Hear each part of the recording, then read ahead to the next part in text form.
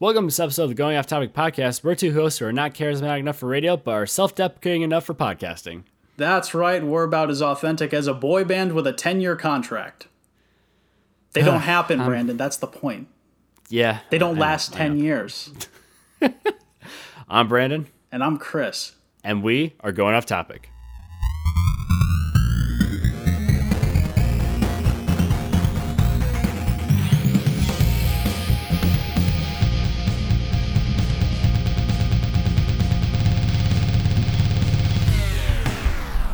Okay, hold up. All right, so where did that come from? What, the boy band thing? Yeah.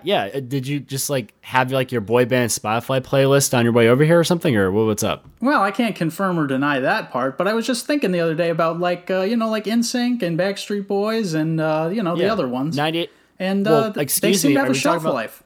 I mean, you're not wrong, but I mean, what about? I feel like the most underrated one is 98 Degrees.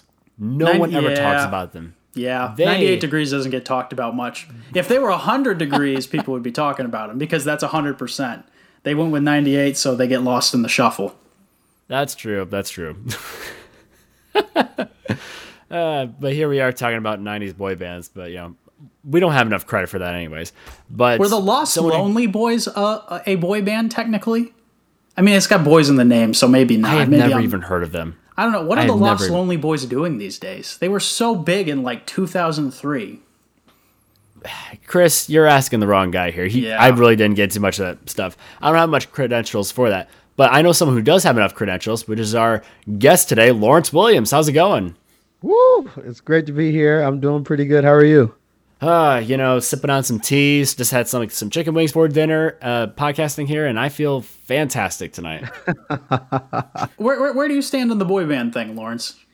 See, I am more of a gospel R&B kind of guy. So when it comes to boy bands, I'm thinking, of course, the greatest boy band of all time in gospel music definitely has to be commissioned. So that's that. I don't think they lasted 10 years though. Okay, see? So does my theory still apply at the moment? I honestly think it would, because I don't think that, but maybe. The thing is, they have been, of course, this band is huge. Think Backstreet Boys, what they were back in the day. Think Commission. That's what Commission is to gospel. And they have been on tour. They've been doing a few little tours these past couple of years, just like reunion tours, something like that. And there is not one stadium that they have done this reunion tour in that it hasn't been sold out. So, so there's a market there. Yeah. I also kind of think too that obviously there's been some rare exceptions like Justin Timberlake, for instance, but most people in a boy band, they really don't go too far out, or they just stick to what they got kind of thing, because I can't think of anybody else besides JT that did anything more than what they were back in the 90s or early 2000s. I mean, unless I can't think of anybody else right now. Gosh, what was the one that was so popular just recently? Think 2009 to 2014. I am Jonas Brothers? Not Jonas Brothers, but in that time period. I'm totally forgetting. One Direction? Yeah, that's it. One Direction. Yeah, One Direction is pretty good. See, the thing is, though, just with the whole music industry, period, when you enter the music industry as an artist or you're part of a band, the industry itself locks you in wherever you are. So you could be very creative, and you may want to switch genres or cross genres or do something else creatively with your music. But, your label, your producers, your A&R team, they won't allow you to do that, because you are at this point your brand, and they have to sell that brand. And if Justin Timberlake started singing gospel, we'll all lose our heads. Honestly, I would love to see Justin Timberlake's take on gospel. I could see him doing all right. Yeah, I think he could. I think he could. Yeah, our R&B's got one of our white brothers. That's what I call him, because he is a brother now. He has his honorary brother degree. John B, right? John B is a white guy. Oh yeah. White boy, and he has just an amazing voice. He's amazingly talented, and he is in the R&B scene full blown. If John B came out right now with something that sounded like Justin Timberlake or even Justin Bieber, then we'll really lose our minds, right? Because he's locked into that genre, whether he likes to be or not.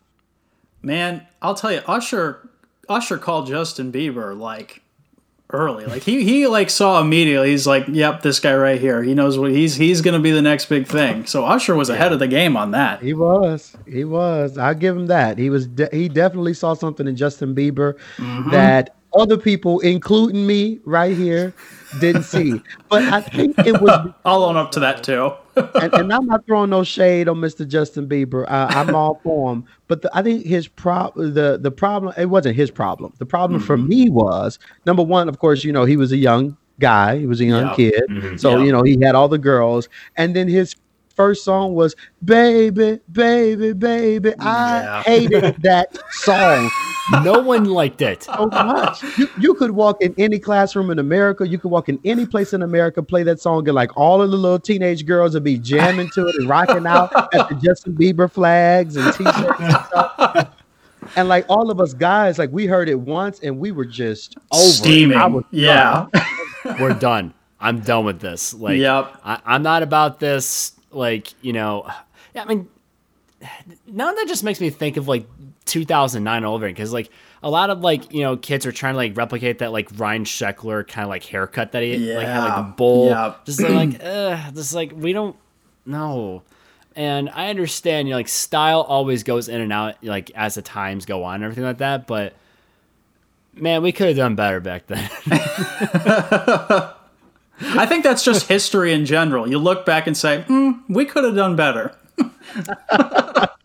That's true. Literally. That is literally all of history, especially American history and music history. Absolutely. But you know what, though? There are some of those classic school and high school that I still have to listen to till this day. The other day, I found myself, while I was at work, just singing in my head. I don't know if you remember this song. I honestly don't even remember who sings it, but it's a song. We stay fly, no lie. You know this. I was thinking to myself, why am I singing this song? I'm trying to think of Usher's single at that time. When that song came out, Usher had a song out that it just came out at the time.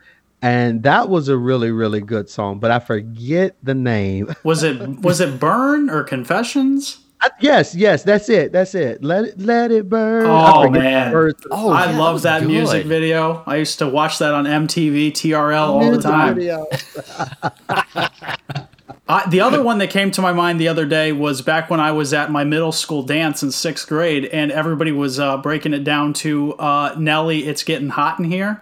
And at the time, you're like, yeah, this is normal. But I like reflect back on that. And I was like, we were a bunch of 6th graders jamming out to "It's Getting Hot in Here, so take off all your clothes." It's like, oh, man. Oh, man. Yeah, it was crazy. I can't believe how much we got away with when it came to those kind of dances, too. I think the early 2000s were just wild. It's cool because I think it was like episode 2 or 3 of our podcast, like way back when, like we had like music that we listened to like back in those days. Yeah. And I'm thinking like, a majority of the stuff would probably be at these dances. And I'm like, they're definitely not age appropriate at all. But obviously as edgy teenagers, we want to be like the big kids. So we want to listen to edgy music. So it's like, get out of here. What's that one? The electric slide? Do you think they still do that? That one's timeless. The cubic shuffle? Yeah. Cubic shuffle. There we go. Slide to the left. Slide to the right. Crisscross. Everybody clap your hands. Copyright. Definitely my favorite part. I can remember going in class, 6th, 7th, and 8th grade, just yelling, "Everybody clap your hands." And like everybody would start clapping their hands. The highlight of my life. It was the start of my music career, really. Honestly, that is the best part of the song. And it's like everybody knows it too. It's kind of like if you're in Texas and you just decide to shout out in the middle of public, "The stars at night are big and bright." All of a sudden, it doesn't matter. You'll get their claps and you'll hear all the rest of the people in the crowd, "Deep in the heart of Texas."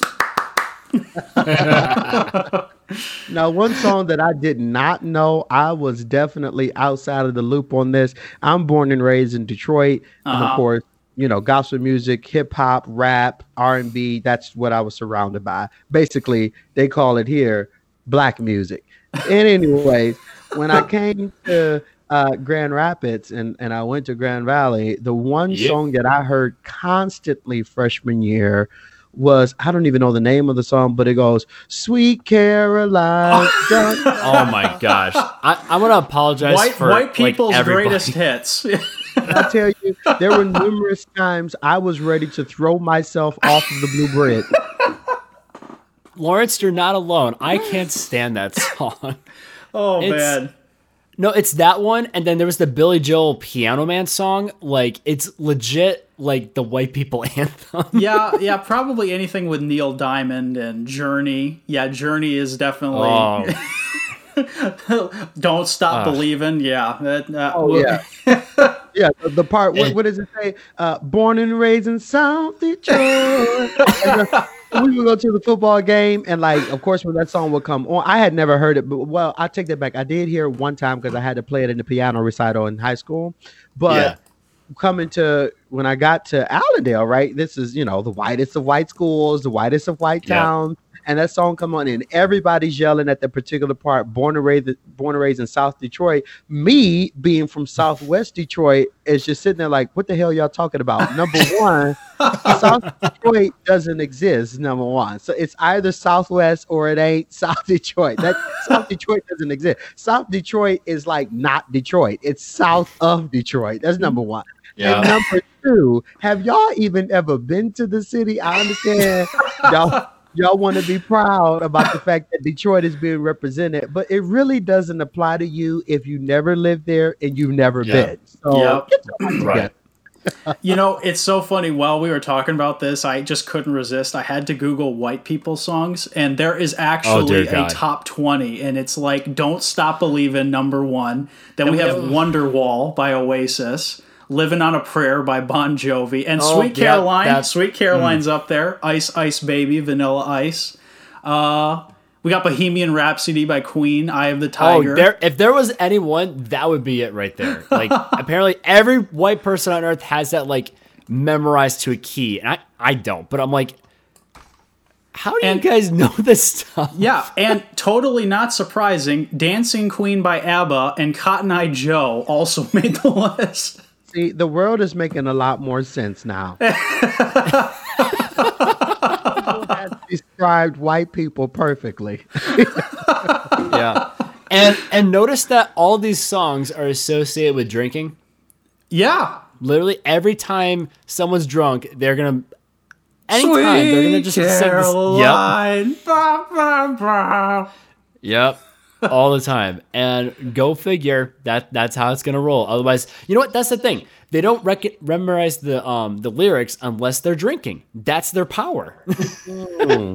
That could work. I don't know. I've never had a sip of alcohol in my entire life, but I do know that when people get drunk, they just start remembering things that they have never been able to remember, which is why I don't mind hanging around drunk people, because a drunk mind has a sober tongue. Every single thing you need to know, a drunk mind will tell you straight up. We don't have to waterboard people. All you got to do is get them drunk. I don't understand. You just give them some tequila. Exactly. Yep. Tequila board. I'll talk. Just take the cloth off. I'll drink it. Okay. Chris, Lawrence, I got to rant about something here really quick. Yeah. So, the other day, my grandpa celebrated his 80th birthday. Pretty big moment, 8 decades. That's a big deal. That's pretty awesome. And I couldn't go see him, but I still wanted to give him a gift card and a birthday card to just saying, hey, you know what? Happy birthday. Glad you're here, because otherwise I would not be here, kind of thing. Okay, I was a little concerned where this was going at first, because the conversation was from waterboarding to Grandpa's birthday, and I wanted to get him something special. So I'm glad my expectations were subverted there. Yes. Sorry for interrupting. Continue. No, you're good. You're just giving out everyone like saying, "Hey, calm down, listeners. This is not what you think it is." Grandpa is not getting waterboarded. He is okay. He is okay. But you know, when you, at least for me recently, when you go through the gift card, the birthday card section at a convenience store, you never find the right card. You never do, because it's two extremes. So what we got going on here is we got the very sentimental, very serious cards, which on some occasions might be good, you know, but this is just, you know, my grandpa's birthday. So I'm like, okay, I want something a little bit more lighthearted. But then you get the absolute trash, unfunny birthday cards, and there's different types. I don't know if you've ever recognized this or not, but there's like a few types of them. So the first type is the goofy animals one. So this one has like a very like smooth texture, very cheap. They usually have googly eyes. They're actually doing something. Yep. And they do something very human, like, you know, mowing the lawn or drinking a beer or, you know, animals aren't supposed to do that. Happy birthday. And they have no text inside the card. It's literally just the animal, and then you open it up. So that's and it's usually a bad pun. Even I have to say those puns are bad. So that you have that, and then there's the other ones. So another one is the drinking one. So there's birthday cards out there that just focus way too much on alcohol. Like, I'm talking like, wow, hey, you're turning 50, have a beer. And it's like, this is a birthday You're turning card. 10, have a beer. It's like, get the manhood. culture started early. So like, you have that one. And then the third one you have is the wow, you're really old birthday cards. So once again, old people doing young people things, or, you know, wow, you're such a dinosaur, or like, your social security number is 1. Okay, that's funny. Well, and then finally we have bathroom cards. That's what I was just about to say. I was going to say farts. Yep, farting, poop, pee, all the disgusting stuff, like, they put it out on there. Yep, diaper, like, literally anything. Just throw it in a card. So it's like either those pieces of trash or a very serious sentimental one. Why can't there be something in between? I still am trying to find some. I did find a card, by the way. Like, I had to choose the sentimental route. But I'm thinking, like, why can't there be, like, a decently funny card and not, like, you know, what we see at every Meijer, basically? I think the simple answer is it's hard to be funny. And it's hard to be funny consistently. And to be paid to consistently be funny. And I think the reason all of these niches you've accurately described are so prevalent is because they're the safe, funny things that other companies feel like they can just dive back into, and then their cards just blend in with all the other ones, and it's like, well, we're just, you know, we're playing the meta, you know, we're just going with the strategy. I guarantee if somebody else found like some new undiscovered funny card, all the other ones would be like, hey, that's good, let's hammer that and beat that horse till it's dead. Well, I mean, an already dead horse, yeah.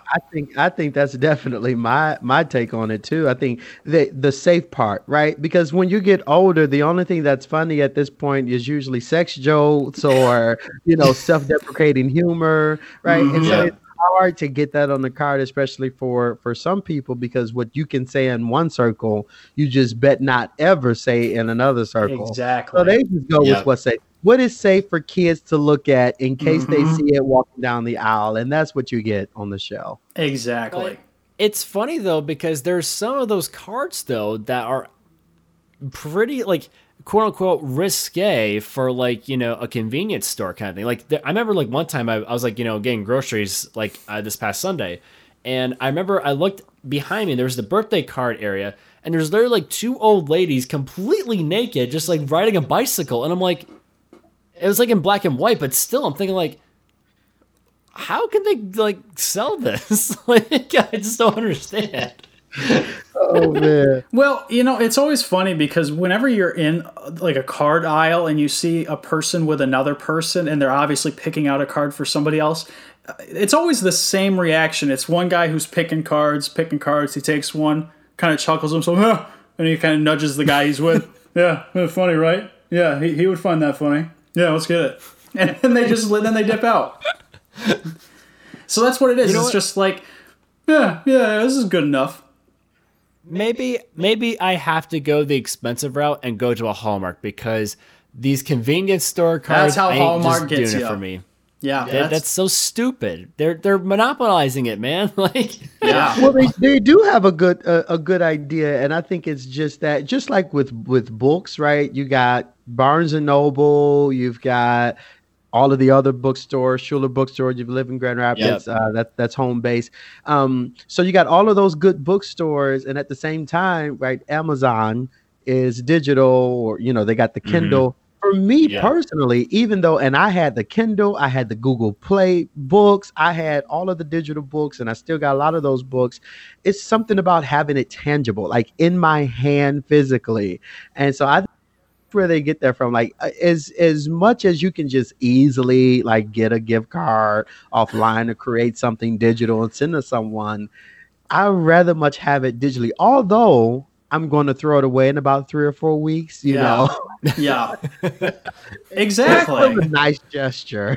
Where do all these cards go? Like, that is kind of depressing to think about. Like, it's just, obviously I know they go to the dump and then they get burned with the toys from Toy Story 3, but it's like still. Oh, Chris. That hurt my heart. It really did.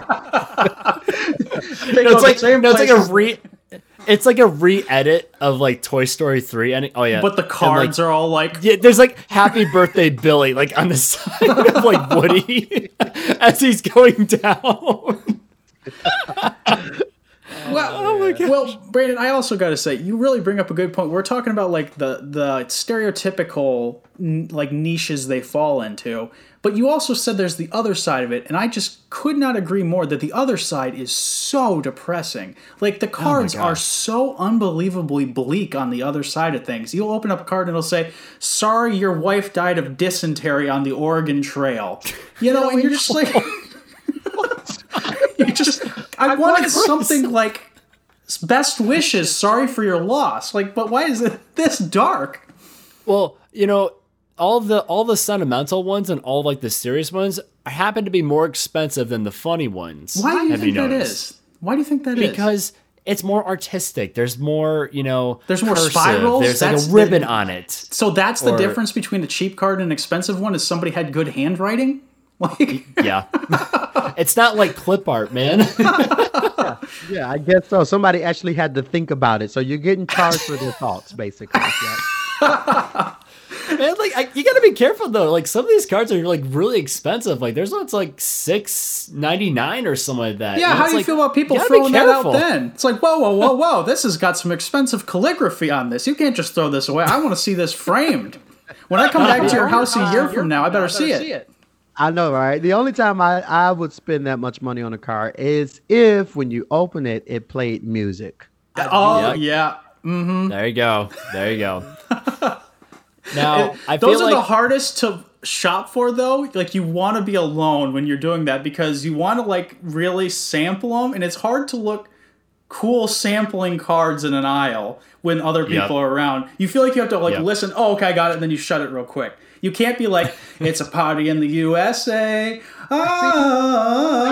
That's my problem. And if anybody out there, a black entrepreneur, you're thinking about starting a business, I want you to start a business making cards with black music in them. My hardest part about finding a card is that there is no music that I listen to or that my folks would listen to. Like, if I give my mother a card with some freaking "Party in the USA" as popular as the song is, she would probably stab me. Like, that is not a gift to her. That's an annoying piece of crap to her. So we have to look at ways to diversify like our genres, our music in those cards. That's just me. Yeah, I completely agree. I feel like the aisle will be a lot more entertaining as a result. Less Party in the USA, more of just better music. Exactly. Would EDM music like hinder or improve on music cards? That's my oh my gosh. Who even get that for? Like someone you're going to a rave with? Like, for EDM? Yeah, just like You like take the card up and then you just open it. Honestly, I started listening to EDM music about probably 2 years ago. It was really like my first exposure to it. And I love EDM music now. Like seriously, now I don't like the whole kind of there's like a different type. Like there's the EDM music that is definitely for rages, but I kind of stay away from those because it reminds me so much of like the heavy metal, which is like a very, very much no-go for me. Right. That's funny you say that. I love heavy metal. I ain't hating on nobody. Lawrence don't hate on nobody. I support all artists out there who are using their artistic abilities to create music. I'm just saying Lawrence is not listening to that. In my defense, I only really listen to heavy metal when I'm working out. I don't want to listen to it if I'm trying to go to bed or if I'm doing something else. It's like you got to be in the right mood for it. The sweet sounds of Slayer to fall asleep to. Yeah, 3 inches of blood as I turn the pillow over. You know, if I'm just like driving down Main Street or whatever, and then like, you know, I come up to someone that has like their windows down, they're just like having complete like death metal going on, and then like I look to them. You know, they're just like staring straight at the road, like with a smile. And I'm like, what's wrong with you? do you need help? I couldn't do it. Are you lost? If you start introducing me at the UFC fights, because if I happen to be a wrestler, I do kickboxing. That's fun though. But if I was like in a real boxing fight, my introduction music would be some like smooth R&B or even some gospel. Like my roommate used to always laugh at me because I play a lot of Grand Theft Auto. I love Grand Theft Auto. And now here it is. I am a worship leader at a church. I've been in church all of my life. And so many times, right, when I'm playing Grand Theft Auto, I like to play with music. It just pumps me up. It gets me in the game and I can handle my business. And here I am. I'm playing Grand Theft Auto and I'm yelling at the screen and I am blasting the most Christian of gospel music. I know it's the most confusing thing, but don't play with me, okay? If I got the controller in my hand on Grand Theft Auto or Call of Duty, and I got the gospel music in my ear, you dead. You is dead. Well, I'll tell you from like a WWE perspective or like UFC, that's a great way to get into your opponent's head. Like they're coming out to heavy metal, they're coming out to like hard hip hop, and then you come out and it's like all of a sudden gospel music. That's the person you got to worry about. That person ain't playing around. The wrestlers that have the classical music, they are not to be messed with. That's certified crazy. Yeah. Yeah. I was going to say, like, if you have gospel music going on at like a WWE match, you got the Lord right behind your back, man. That's why they don't do it. And then I can come out once I lose about 100 more pounds and gain some muscle. I can come out then half naked with just like my Speedos on, like they do in WWE. And up on my Speedos, I could just have a scripture up on my butt. I have a scripture, bust out my gospel music, and then beat up everybody. I think that would be a great way to get people to go to church. So, Chris, I heard you have a very special philosophical ponderings for us. Oh, by the way, philosophical ponderings.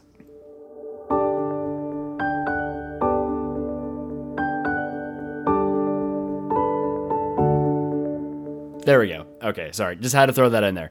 Love that jingle. I heard you it's so good. Thank you so much for that website that I use. It's just amazing. I won't say their name. So, but I heard that you have a really interesting philosophical pondering question for us today. Okay, so I've sort of been thinking about this for at least 24 hours. Let's just go with that. That's a lot longer than I thought. So something I think would be interesting to explore is if you could invite 3 people from any time period in human history, world history, human history. I was right the first, human history, and bring them back, and they would just be living in this time period. What 3 people would you pick to come join the fun that is 2020? And it could be any context. It could be you want to see how they react to something. You want to see how they adjust to the new world. You want to see if they can contribute something to this world. And it can be in anything. It can be music, it can be comedy, it can be, world leaders. It could be, anybody who, like someone who maybe was cut short before, like they passed before they could do more, or like a scientist maybe. And so the three that I sort of like kind of came up with, and I have different reasonings why, is one, I would say Tesla. I think it'd be great to have Tesla in today's day and age, because he was such a brilliant scientific mind back in his early days when, science was really starting to rev up and, engineering was sort of going hand in hand, and we were just seeing a lot of cool inventions.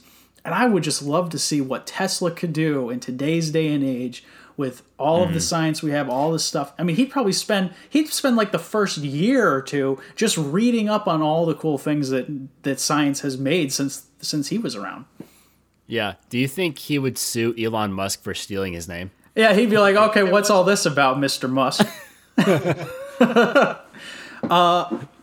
And then another person I had was Julius Caesar. And this one is a little more complex because Julius Caesar has got a lot of pros and cons in terms of where he stood in history. And that's exactly why I wanted to sort of see, for him, it's more, I want to see how he would react to joining this century, with just the whole world looks completely different. His empire no longer exists. Rome is just a part of Italy now. And basically, he doesn't, the technology is so advanced, so there'd be multiple layers to seeing his reaction that I'd be interested in terms of, oh my gosh, it's like there's no more swords, the clothing is different, the money is different, empires, the state lines, country lines are all different, and the empire I worked so hard to build up is now completely gone. And now there's bigger, better empires all over the place. And I think that would be pretty sweet. And then my last person I had was the one, the only, Teddy Roosevelt, just because I think I would love to see what kind of crazy antics he could bring to the modern time. And then maybe bring back the Bull Moose Party, and just... he was just like one heck of a dude in terms of extracurricular activities he would do. I mean, like he could not get away with half the stuff he got away with back in his time in terms of just venturing out into the wild and the wilderness and going on hunts and stuff, and all the fighting and this and that. And it just would sort of be interested to sort of see how he adapts to the new world. I imagine he'd probably read a lot of Ernest Hemingway and drink, but it's part of it is not part of it is if you want to see how they'd react. That's part of the question. And so those are kind of the three, and for the different reasons I have. The fourth one would obviously be Harambe. Yeah. Oh Lord, Harambe, bring him back, Jesus, please. Gone too soon. I was gonna say about Teddy Roosevelt because, I in my personal opinion, I know it's a dangerous word to say nowadays, but to me, the reason why we have Woodrow Wilson in, like, as a president we had was because Roosevelt and Taft fought against each other in order to gain the presidency, and obviously his leftover votes, Woodrow won, obviously. Mm-hmm. I actually do not like Woodrow Wilson at all, and I think the reason why... Who does? Exactly. But, like, I was just kind of thinking, like, what if Woodrow... Mrs. Wilson, to be fair. Do we know that? Well, I guess we don't know that. But I was going to say that, like, I wonder how World War I would have, like, been different under Roosevelt, or, how... the upcoming, like, international, like, tendencies would, like, be different because of him, kind of thing. So it's just more of like a what if kind of thing. But then I'm like, oh wait, never mind. We're in the timeline where Wilson won, so it's like, yeah, go figure. But what about you, Lawrence? What would your three people be? Oh, I've been thinking it's so hard with these questions. I don't know because obviously there's a lot of people that I would like to bring. Exactly. But I would definitely like to bring my grandmother back who passed in 2010 because I think her take on everything would be hilarious. I would love to see how like somebody like Martin Luther King or Malcolm X would think about today's world. That's a good answer. And I would also like to see, just for my amusement, like if you could bring back like, I don't know, the Prince of Egypt or somebody, from way back when, just to see, see them look at an iPhone and go, and go, what in the world is this? Oh my gosh. Have King Tut in the next Apple commercial. We got King Tut that sponsored the new iPhone. I think it'd just be hilarious to see how they interact with technology. And then the funny thing is, right, because of the Rona, right, everything is virtual. So imagine like some old prince from 1588 or something trying to communicate with who he thinks is still his people through Zoom. It would be hilarious. Oh man, I didn't even think about that. It's like, wait, have you ever contacted people before? It's like, yeah, totally, through Zoom. It's like, what are you talking about? Yeah, I know. Exactly. And it's a great point. That's why I brought up Julius Caesar, is because someone really in the far back time, just because for the entertainment value of seeing their reaction. It would be hilarious. I think for me, I'll start off at the beginning, the way back beginning, and have the first caveman who invented fire to come back here, because I want that enthusiasm. I want that, absolute creative drive. And I want him to, or her, I want them to basically say, hey, you know what, tech industry, here's what I got. It's a plan on fire. That's my motivation. Like, I want that back. We need that drive back, people, because we owe everything what we got now, to them. Exactly. That'd be my first one. My second one, I would have, it's kind of a tie between these two guys because they're very similar.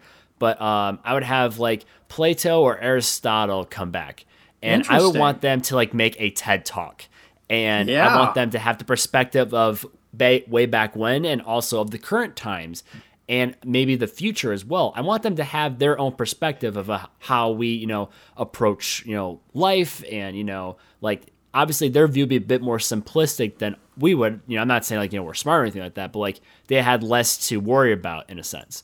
So I would love to see what their perspective is on today's society compared to back in ancient Greece, in a sense. And as for my last one, this is my inner Brandon Pop coming out, I guess. But there is a certain filmmaker who passed way too soon. His name is Stanley Kubrick, and each one of his movies is incredible. And he had like multiple projects ready to go. But unfortunately, he passed away in 1999, and I want to see those projects like the Napoleon movie come out or something like that. Like, please, I would love that. But, that's just me. I know not too many people would want that primarily, but I just think it'd be really nice to have. Just saying. Well, either that guy or what's the guy's name? I cannot believe I forgot his name. The Black Panther.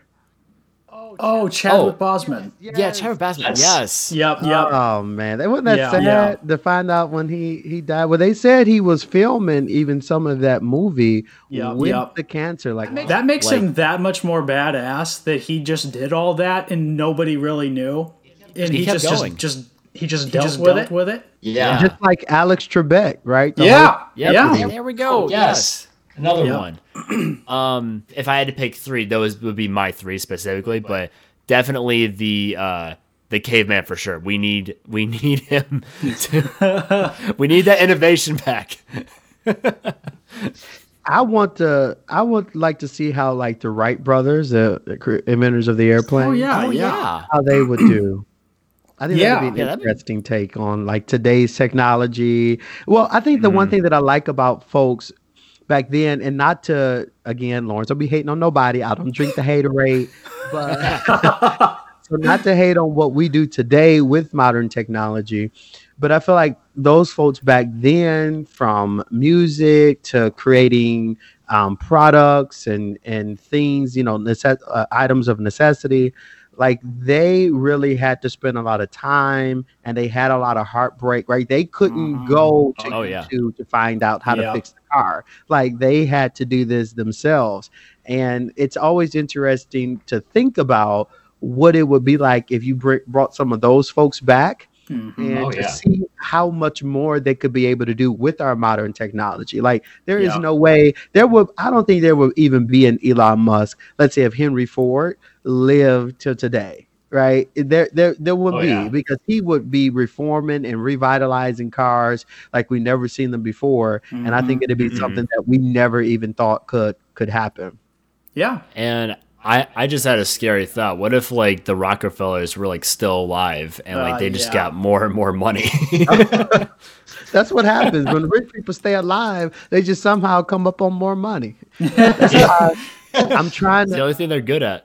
Find my way through one of these suburbs in Grand Rapids, these very wealthy suburbs, and I'm looking for a wife. So if anybody out there listening and your bank account got a lot of commas in there on the left side of the decimal, and I'm with you.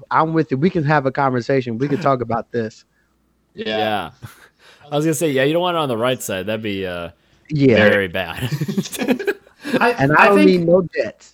I think another special mention I'd probably have is Princess Diana, just because, talk about someone who went too soon. Yeah, definitely. And just to see, how she would, navigate the world that we live in now. Yeah, a lot of like humanitarian work she did too. So like, it's kind of, at least in the latter part of her years, like imagine what more she would have done, if she didn't, pass too soon. So it's like, I guess that's like a thought too. Cause like you think of like, notable people like, political leaders or, celebrities or just like people in our lives. It's like, what more could they have done? But also take, account for the things they have done already. I guess, for example, I want to say like John F. Kennedy, for instance. So like, obviously he was assassinated in 1963, but, he kind of did a launch pad for, the space program for the United States. And, he also was trying to do stuff for,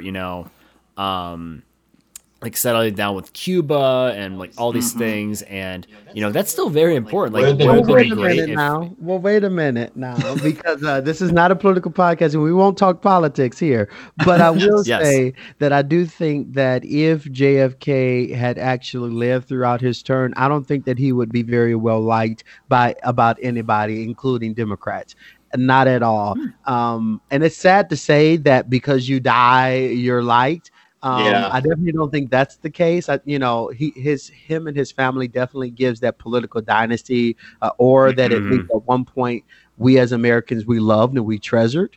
And so he's got that going for him, and he's got a lot of good folks that, are his family members who worked in politics. So that's true. But he himself, I think if he actually lived out the term and made as many bad decisions as he did, then I think that I don't think that he would be well liked by anybody today. It's a good take.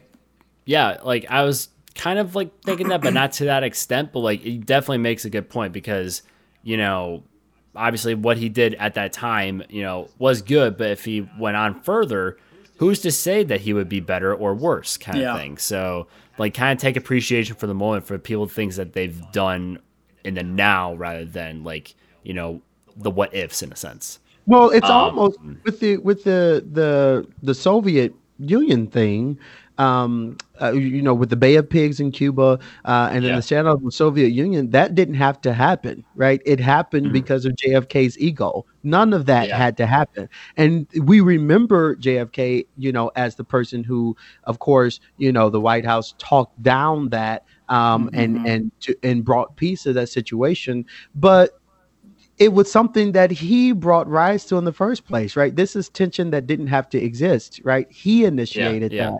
And so we praise him for getting rid of the tension, but we forget that he started it in the first place. So it's almost like praise you mopping up milk that you spilled. Yeah, it is. Because like in a sense, he did like the what was it? The embargo. Like he canceled trade or something like that, or like the embargo with Cuba. Yeah. So like in a sense, that's what also caused that tension in a sense. So it's kind of like there's always consequences, good or bad, to any decision you make. Yep. There's even like with future presidents along the line that kind of like helped certain parties create more chaos later on in the years, kind of thing. So it's kind of like history will always be critical of of the past, no matter how much you try to make amends to things and things like that. So it's very interesting, like how impactful our decisions are, even like right now, like in this podcast, who knows who's gonna listen to this in 5 years, like who, like they get impacted by it, like, or good or bad. Like that's like kind of a cool thought to think of, Well, as I always say, just to touch off a little bit of the leadership point, or at least what I've learned, is that integrity is doing the right thing at the right time for the right reasons.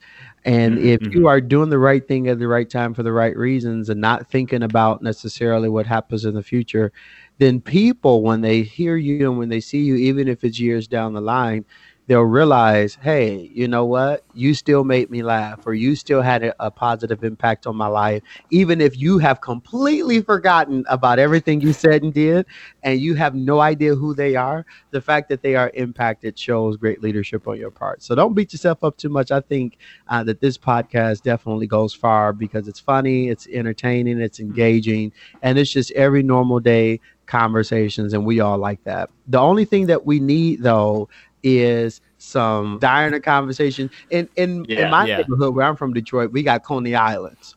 And so these kind of conversations is what you would have at the Coney Island. Lawrence, I'm sorry. Best we can do is Pop-Tarts and milk. Yeah. We don't have much over here. That's our budget. But thank you, though. We really appreciate that, Lawrence. Thank you. Speaking of Pop-Tarts, all the different types of flavors Pop-Tarts there are in the world. It's like Baskin Robbins at this point. They got over 32. It's crazy. Like, I think there was like a Jolly Rancher Pop-Tart, and I'm like, how does that even work? Yeah. Like, and which Jolly Rancher flavor? Yeah, exactly. Like, yeah, I don't know. But you know what, though? I will say, I want there to be a resurgence, and maybe President-elect Joe Biden can do this during his time of office and give us some good. There needs to be a resurgence of Airheads. Oh man, seriously! I miss Airheads. He should get in the next Trump check or the Biden check, whichever one we get first. I think there should be a special coupon /discount /thank you of Airheads. Okay, but wait a minute. Does it have to be the mystery flavor so that everyone has a different flavor that they get, or is it something of their own choosing? That's my question. That would be a huge debate. Yeah, yep. I'm gonna go with the mystery only because I do like the mystery flavor, but I can get down with the cherry kind. I do love the cherry too. So green apple is my love. I love green apple. I'm with you. Airheads are massively underrated. Isn't it? It's like it's so ridiculous. It's so ridiculous. Like, we all need to have a national conversation about Airheads. Or what else we should do, though? I really miss. You ever had the candy bar 100 grand? Yeah, I love it. Yeah, I've had 100 grand. Yeah. Oh, good. Yeah. People walk past them all the time, and I'm like, dude, what do you mean you don't have candy here? These are 100 grand right here. It's right there. You feel rich because it's 100 grand, but you get your sweet tooth, in check as well. So it's got a great texture. It does. It does. It wins for me every time. Look at that. Underrated candy. Have you ever taken an Airhead, like the shorter one? It's not the longer ones, but like the shorter one. Like, stick it in your mouth, like having it stick out, and then it just bends to look like a tongue. Have you guys ever done that before? Because I certainly have. It's like, man, we got a green tongue for it. Yeah, you're in 5th grade. Look at me. And like they have that like little like middle stripe or whatever, like that middle fold like in the airhead, so it actually looks like a tongue. And I'm like, yo, legit, I'm eating a tongue right now. But like I always got something different. During Halloween for whatever reason, but any of those candies or like maybe the gum that is like eyeballs that look like eyeballs. Oh yeah, I remember those. I cannot touch those things because it's a freaking eyeball. It's disgusting. Yeah. And then don't get me started. Don't get me started on the candy lips things. Those are creepy. Like it's candy you can. Aren't they just wax? No. Yeah. That's why they were so terrible to me as a kid. I got them and I tried to eat them and I was like, this candy sucks. It's like nobody told me, oh, you're not supposed to be eating that. You just put it in your mouth and it's like, oh, look at my lips. It's crazy. Yeah. What a waste of money. If I ever become a diabetic, it would be because of my lifelong love of Myconites, the blue box in particular. I was just going to ask what kind, because there's different kinds, and I was hoping you didn't choose the basic flavor. Nothing wrong with the basics, but just like there's better ones out there. There are. I do love the tropical kind. The tropical kind is really good. Let me tell you what you got to do with the tropical kind. You got to get you some tropical Myconites, and you have to get you the Hawaiian Punch, that everybody gets in the red thing. Uh-huh. You have to eat the Myconites and drink the Hawaiian Punch. That will send you into a diabetic coma, but I promise you it will be good for you. I promise you. I thought you were like going to say like it's going to take you to a trip. I'm like, wow, well, how have I never done this before? I think I've mentioned this before on the podcast, and actually, Chris, you're gonna love this. So, last night on my way home, I had like a sweet tooth craving, and Chris, you know what I was gonna pick. It is disgusting. It's nobody likes it, but for some reason, it's nostalgic for me. I got a bag of circus peanuts, and I kid you not. Those? Thank you. Oh my gosh, I found another person. Yes. So the two people in America that like circus peanuts are on this podcast. What are the chances? My mother also loves the circus peanuts, and I remember I used to sneak into her room when she goes to the bathroom. I used to sneak in there just so I could grab one because they are so good. I still eat them to this day. I'm not even kidding you. Oh my gosh, that makes me so better. But you're gonna feel hurt here in a second, because when I was getting the circus peanuts scanned in, the gas station attendant, she's like, "Can I ask you a question?" And I'm like, "Whoa, they're saying something else besides their script." I'm like, "Hey, well, yeah, sure, you can ask me a question." Like, "Why are you eating this garbage?" And I'm like, "Excuse me, what?" I'm like, "What?" It's like, "Why are you eating this garbage?" And I'm like, "It's nostalgic. I like it." And she's like, "Okay." See, I got a problem. I almost brought up my alter ego is named Lamar. And Lamar is the unsaved, uncultured thug. Okay, you do not mess with Lamar because he will cut you wide open like a fish. And Lawrence would say, "Oh, she's just a precious, madam who's just asking a normal question." But Lamar would say, "Number one, what the hell that got to do with you?" Exactly. Number two, this is really good candy. And why would you call it garbage? What you need to do, lady, what you need to do is throw your own self in the garbage and give me this candy for free since you're talking so much. Have a nice day. Exactly. She just hating on you, Brand. She just hating. I know. And I'm like, I was not expecting that. And I'm like, do I judge you on your candy? Like, no. No, I had something similar happen to me at a gas station, too, where I was getting an obscure candy. I was getting snow caps. Now, I don't know if you guys are familiar with snow caps. Yeah. They're chocolate chips with sprinkles, essentially. And basically, the guy is like scanning this out, and he's just looking at it, and he's like, "So what are these, man?"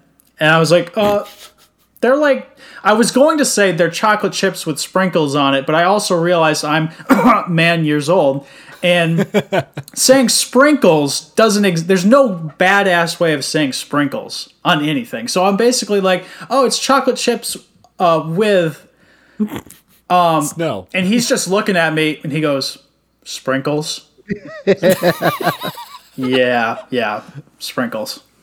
And then he just hands it to me and I leave. Man, why are they dissing on our candy taste? Because, like, why do we always have to choose the basic ones, like Reese's or Snickers or Hershey's? Like, let us, like, have variety in our life. Like, why do we have to have the corporate candies? I'm sorry. Like, yeah, I mean, yeah, they're good, but, like, you know, they're not going to be my favorite. I'm sorry. They're just... I'm so glad you said that, Brendan, because I am calling for a National Day of Protest at whatever gas stations y'all was at. I want everybody out there. We're going to be out there from 11 a.m. to 2 p.m. because y'all know I got to get home for dinner. Yep. But we're going to have a National Day of Protest. We shutting the whole gas station down. You can't get nothing at the gas station unless you in the protest first. But if y'all don't mind, I'm going to have to grab a bag of Takis on my way home. So, yeah. I really like Takis.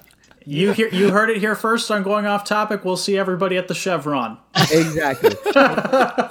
He's shutting the Chevron down. That's the name of the protest. Shutting Chevron down.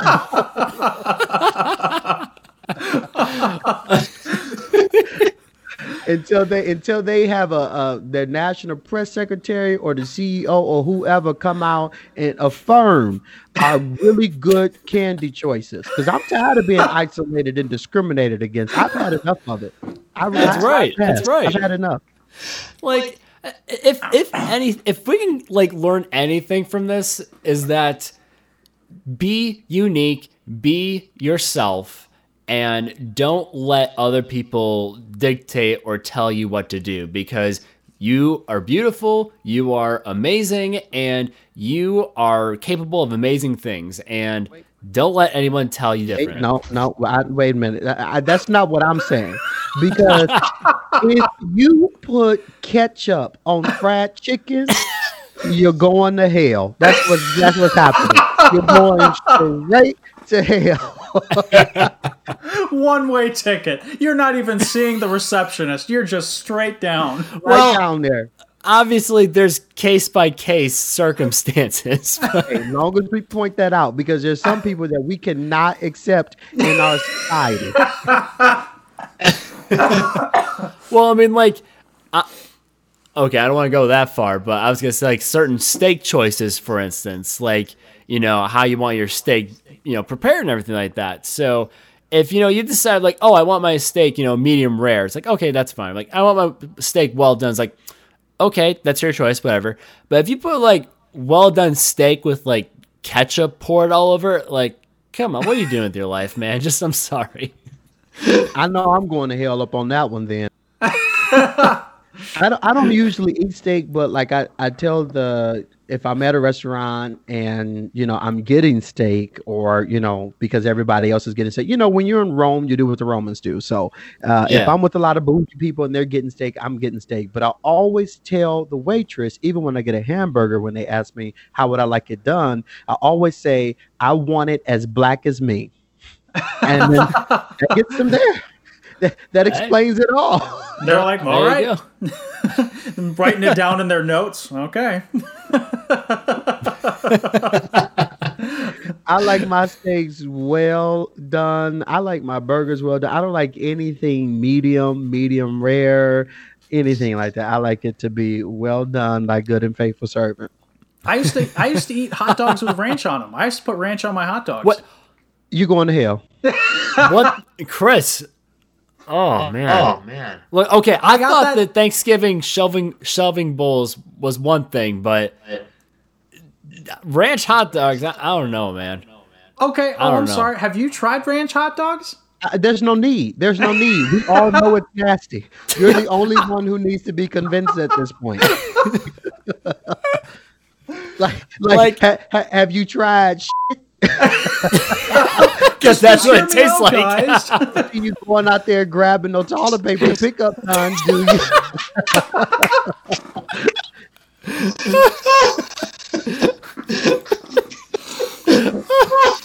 Now, hear me out.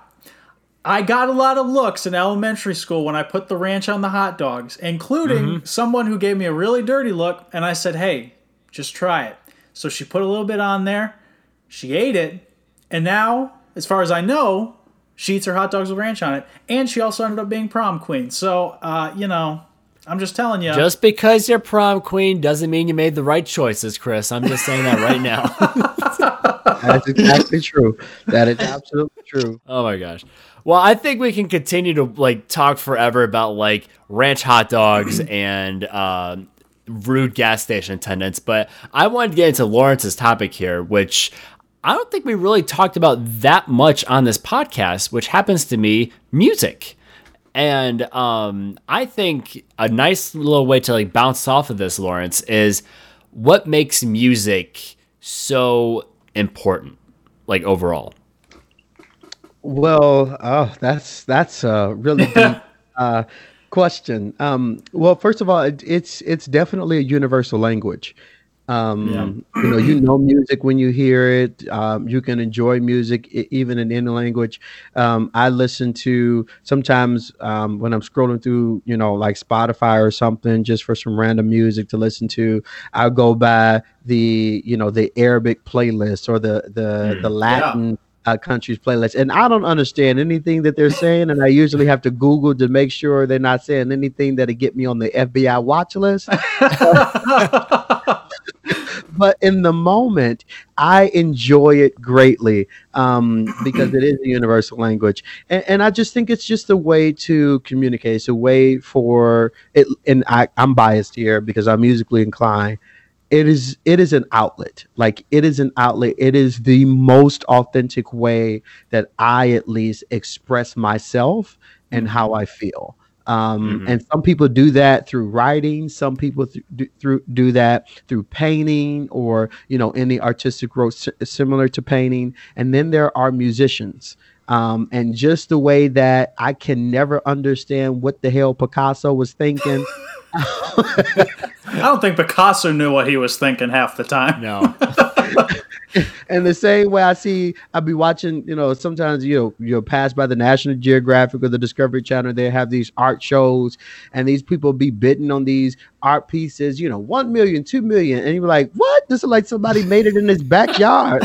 This Jackson Pollock kind of splatter. I got 3 nieces. I can cover their hands in paint. They can paint all up on the board. I can sell it for $500,000. I'm in the wrong business.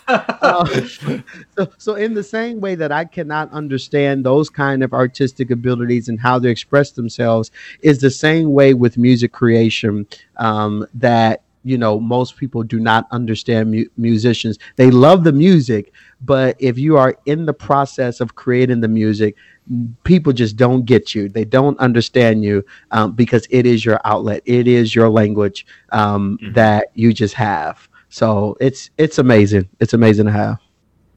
Yeah, that's a good way of putting it. On the way you were saying, it's another language, like a mode of communication.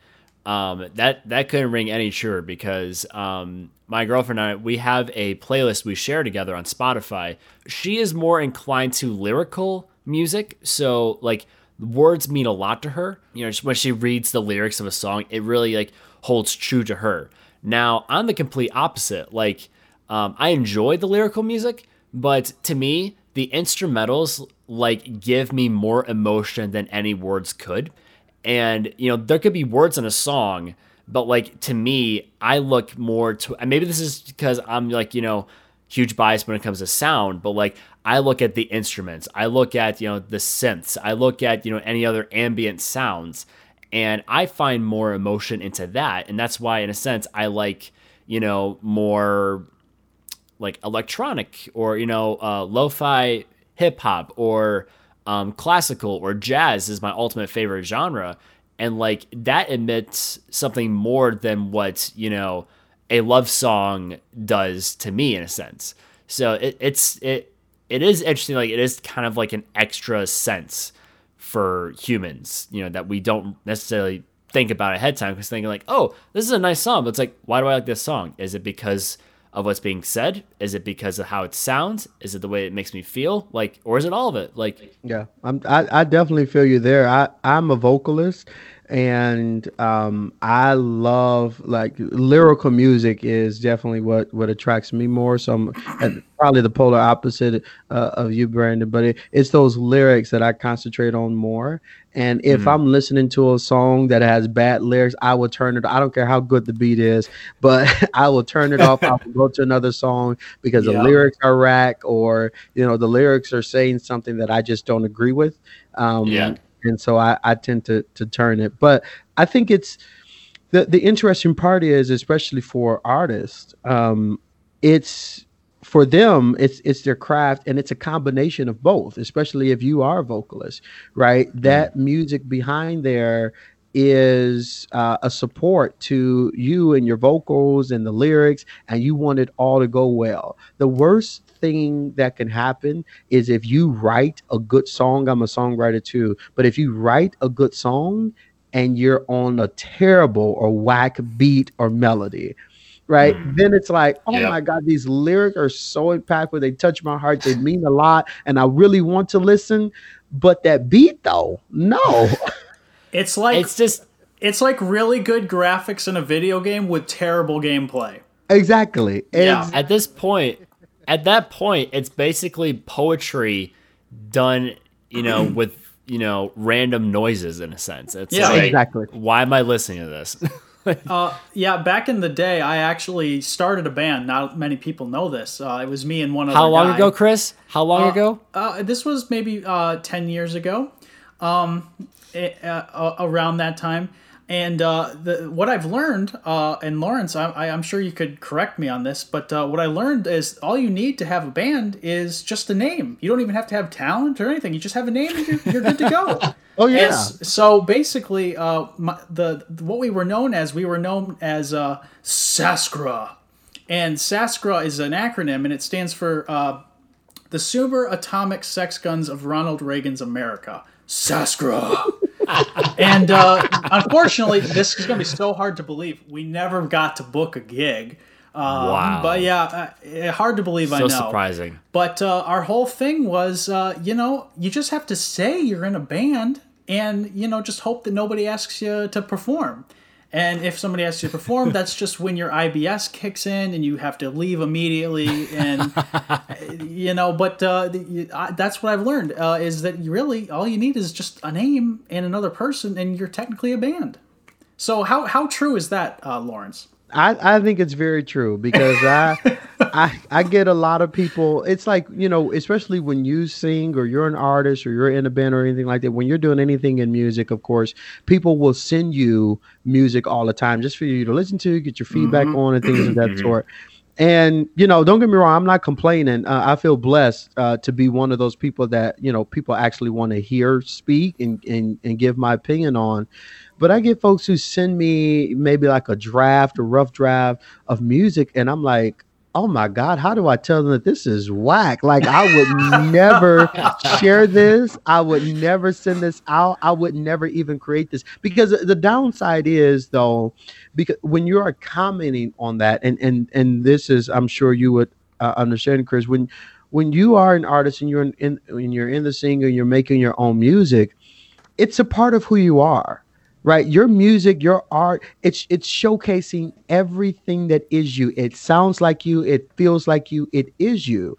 And so if I say that I don't like it, then as an artist, you take it as me saying I don't like you and not that I don't like your song. Yeah. And so that's the difficult part, because it's like when I hear a whack song or a whack rough draft, it's like I want to tell them to abort immediately, do something else, keep your day job. At the same time, you have to understand and walk that fine line that this is who they are. And so it's better to encourage them on things that they can do differently and new, and just give your taste in it. And maybe they'll go back to the drawing board and do something different. And if they don't, you just hope that along the line, when they're listening to that song 1,000 times and getting ready for that final draft, that they realize this sucks. See, this conversation has given me all the inspiration I need to revive Saskra and rebrand us as the experimental jazz, heavy metal, folk music that we were meant to be. There you go. There you go. Let me tell you, that is beautiful. What I've learned is there is enough room in the market for podcasts, for music, that just about anybody could do it. Yeah, absolutely. Oh, yeah. It's one of the few things that I can think of besides food where it re-triggers a memory that you can think of. So like when you hear a certain song, you can transport yourself back into that time where you either first heard it or some particular event happened when you heard that song. And I feel like not many things on this rock can make you do that unless you unless you go to a place or reenact something. But like I feel like music's more powerful where like you can like go right back in your mind and just go back to where you were at that time, and that's a very powerful tool that it can do that. That's what makes music. You know, I'm 26 years old. I started as a worship leader when I was 15, just before my 16th birthday. And so over 10 years now that I've been singing on stage in front of people. And one thing that I've learned is that it doesn't really matter. Or, you know, obviously you want to have a good voice, but that is not as important because people probably won't remember, you know, the times that you messed up or how good you sounded up on that song. They will remember, though, how you made them feel. People don't show up to a Beyonce concert because they want to hear Beyonce sing. They can do that by listening to the radio. They can do that by listening to Spotify. They show up because of how they feel when they're in the room with her. And that is where an artist's ability really comes out, really rolls out in full force because of how you make people feel. And it's by taking people back to a time that they may have forgotten about or reminding them of a person that they love or may have forgotten about. It's things of that sort. Or maybe, you know, the one song for me, going from 5th grade to 6th grade that all of us was trying to dance to because the older kids was dancing to it was Sierra's and Missy Elliott's 1-2 Step. You know, everybody 1-2 Step. I love it. So everybody loved that song. And I remember even, you know, and it's a simple song, but I remember what it felt like to sing that song. I remember in that moment what it was like to try to dance to that song. And it was very hard. We watched a lot of YouTube and Missy Elliott trying to get the dance down. But you know, it's those things like that that really make or break an artist or a band or whatever the case may be. I want to ask you, Lawrence, that you're actually involved in music pretty heavily, and you're even on Spotify. So I guess I was just wanting to kind of go into what got you started into your own music path. So I've been writing songs since 2014 is when I started writing songs, and I don't know, you know, my grandmother was a singer. She was in the choir. My mother was also a worship leader. My sister was, my cousin was. And so I got a family, you know, full of singers, right? My mother and all of her children can sing. And so when I started writing songs, like for real songs, it was a shock to me because I couldn't believe that. And it's weird. I know this will sound weird, but I can be walking through the grocery store. I can be at school. I can be anywhere. And I just hear the music in my head. And the first song that I wrote, I actually heard that song in a dream. I was asleep. I was dreaming and I heard the song and I woke up and I was still singing the song. And I searched the internet and I couldn't find the song anywhere. I'm like, I know I heard this song somewhere because, you know, I'm not going crazy. This is definitely a memory. And so I asked my sister, I like sung the song to her and she's like, I've never heard that song before. And then I realized that I was now doing something that I had never done before, writing songs, writing music. And it has literally been that way ever since. And the funny thing about it is growing up especially with my younger sister, we would make up a song about anything. anything. Literally, we got a song that we made up about Taco Bell. We have a we have a song that we made up about poor people up on the street, and we literally have a song that's entitled Anything, and it just goes anything, anything, anything. And it's a whole song that we sing, and we sing it in full harmony. You know, she breaks out into the soprano and the alto, I hold down the tenor, sometimes I'll lead. And so it's always been there. But when I really started writing for real, I realized that this was actually a gift that I had, and not just something that I was just playing around with just because it was so fun and funny. And although I still do that with my younger sister, I actually now I write songs for real. And I hope that I write it that way is it's impactful to the listener. Yeah, that's awesome. I think that's a great point. And just sort of commenting on the dream aspect, I'm kind of the same way with my stuff. I've had plenty of dreams that have led to me writing stories that I turned into short films, or I turned into animations. So I completely understand, and you can get a lot of good stuff from just listening to your dreams and sort of being aware. And I sort of feel bad because there are some people who don't remember dreams as much. I mean, I have dreams anytime. Yeah, Brandon, I know. I have dreams. Sorry. I have dreams every time I shut my eyes. Every time I blink, I have a dream, essentially. That's how I've always been very susceptible to dreams, and that's one of the reasons why I've always been an advocate for sleeping.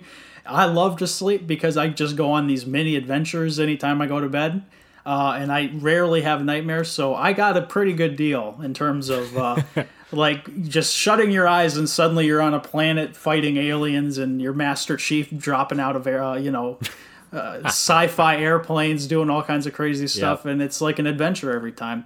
But yeah, I get a lot of inspiration from my dreams as well, so I totally relate to you on that. It's just funny to see it to cross over to another sort of entertainment creative medium with music. It's just cool to see.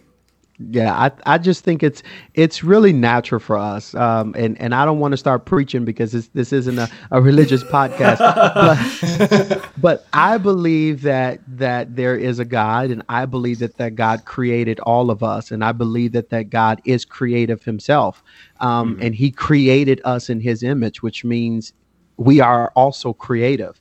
And so if God has given you a gift of creativity, which I believe that he has given to all of us in different forms, then it's about using it. It's about perfecting it. And it's something that can't be matched, right? So your sound will never sound like anybody else, even if you like that person. There's a lot of artists that I like, a lot of artists that I love, and I definitely sing along and jam along too, just like everybody else in the shower, or, when you're in your car, you just be rocking it and going with it. And it's okay if you are an artist and you're thinking about the next step. I think this is for you. It's okay to not meet their expectations. Okay. It is okay to not sound like them when you sing. You won't. You have your own sound. You have your own creative gift that God has given you.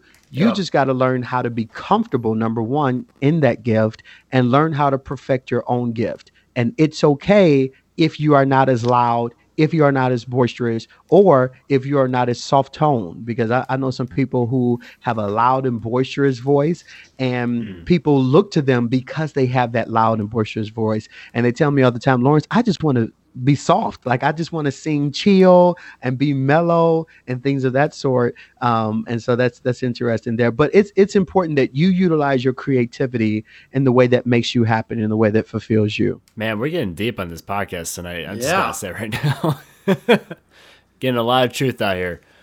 Man, like, I hate to cut it too, because like this has been an incredible episode, Lawrence. Thank you so much for coming on here. But I think we do have to close out for a time here. But I want to go ahead and plug in some stuff that you have available for our listeners here.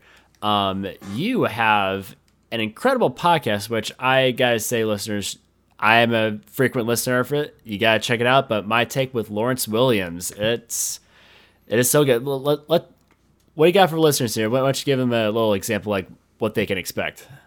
Thank you. So it's a politically entertaining podcast. I want people to be educated and informed, and I want to make you laugh at the same time. So if you think this is great, this is exactly what's on My Take with Lawrence Williams. And I just deep dive into the political issues. It's not bipartisan, it's nonpartisan. I'm going directly for the truth. No matter where it takes me, I'm for justice, no matter who it's for or against. And so I think that's what people can expect with My Take with Lawrence Williams. So you can get that anywhere you get your podcast. Listen to it anytime. Give me your feedback if you can. And I just hope that you enjoy it. Yeah, that's fantastic. And Lawrence, I got to say, I don't know what you're going to talk about, though. I can't think of a single thing in the political landscape that there would be anything worth talking about. So, man, I mean, I wish you luck, but man, I'm racking my brain. I can't come up with anything. So it's a very tough topic. It is a very tough topic. But I think it's good because I've been able and it's definitely God's grace. I've been able to navigate it in a way where it's not so partisan, right? That's great. People don't watch cable news because it's so partisan and because it's all political commentary to the point where, sometimes I watch cable news and they have an idea or they have a topic and they start talking about it. And then they have to bring on the Republican representative and then the Democratic representative. And then I'm just sitting there like, I don't want to hear any of this. Just tell me the truth. And so I can go. And so that's what My Take with Lawrence Williams is all about. It's just getting straight to the truth, telling the truth, and letting you go. Yep. It's wonderful. And yeah. For our listeners, you can go ahead in the description of this episode. You can find the links to this, and it's available on Spotify, Apple Podcasts, and what were some of the other ones, Lawrence? Everywhere. Everywhere. All right, you heard it here. Heard from the source. And we also have available... Lawrence actually just released a single not too long ago. Yeah, it's so good. We got a chance to listen to it before we record this episode. Highly recommend it. And Brandon and I already added it to our songs on our Spotify playlist. Yep, we did. Thank you. I appreciate that. It's definitely meant to be one of those songs, just like the upcoming EP that is soon to be released sometime in December.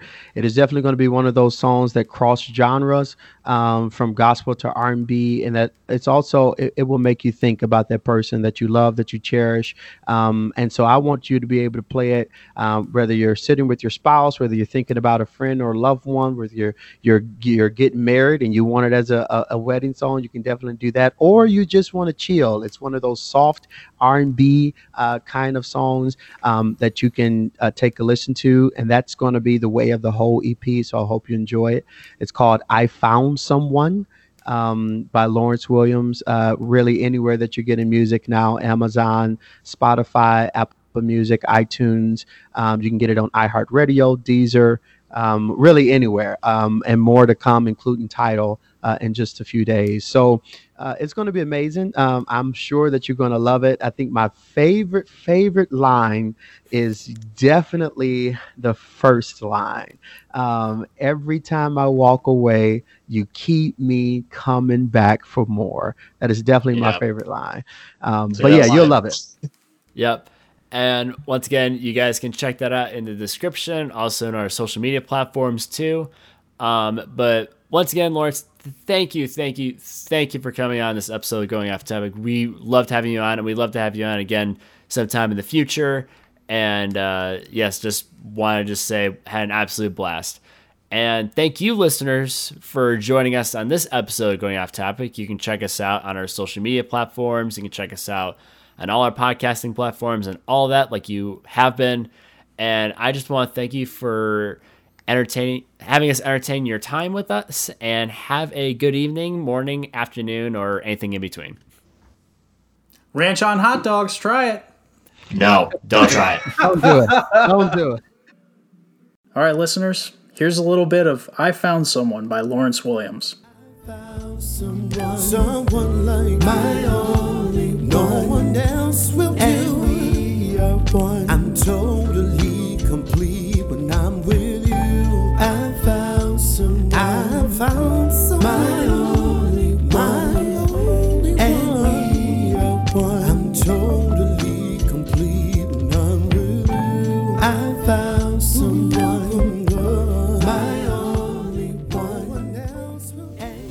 Hello, listeners. Thank you again for checking out this new episode of the Going Off Topic podcast. If you like this episode or hearing our lovely voices, go ahead and give us a 5-star rating, a thumbs up, or a positive review on all our podcasting platforms, which now includes Spotify, Apple Podcasts, Podbean, Google Play, Stitcher, and SoundCloud. For more information or updates about the channel, go ahead and check us out on Facebook or Instagram. Chris and I want to thank you again for listening to us Going Off Topic. We hope to see you again on the next episode. See you around, listeners. Thank you. The s'mores Pop-Tarts are the best for me. So if there's s'mores Pop-Tarts, then you got a deal. S'mores. Let's see. With you, man. S'mores Pop-Tarts are delicious. Yeah. Let's see what I got in the bag here. It looks like we only have strawberry, but not the frosting one, the regular non-frosting strawberry Pop-Tarts. They used to give us at school.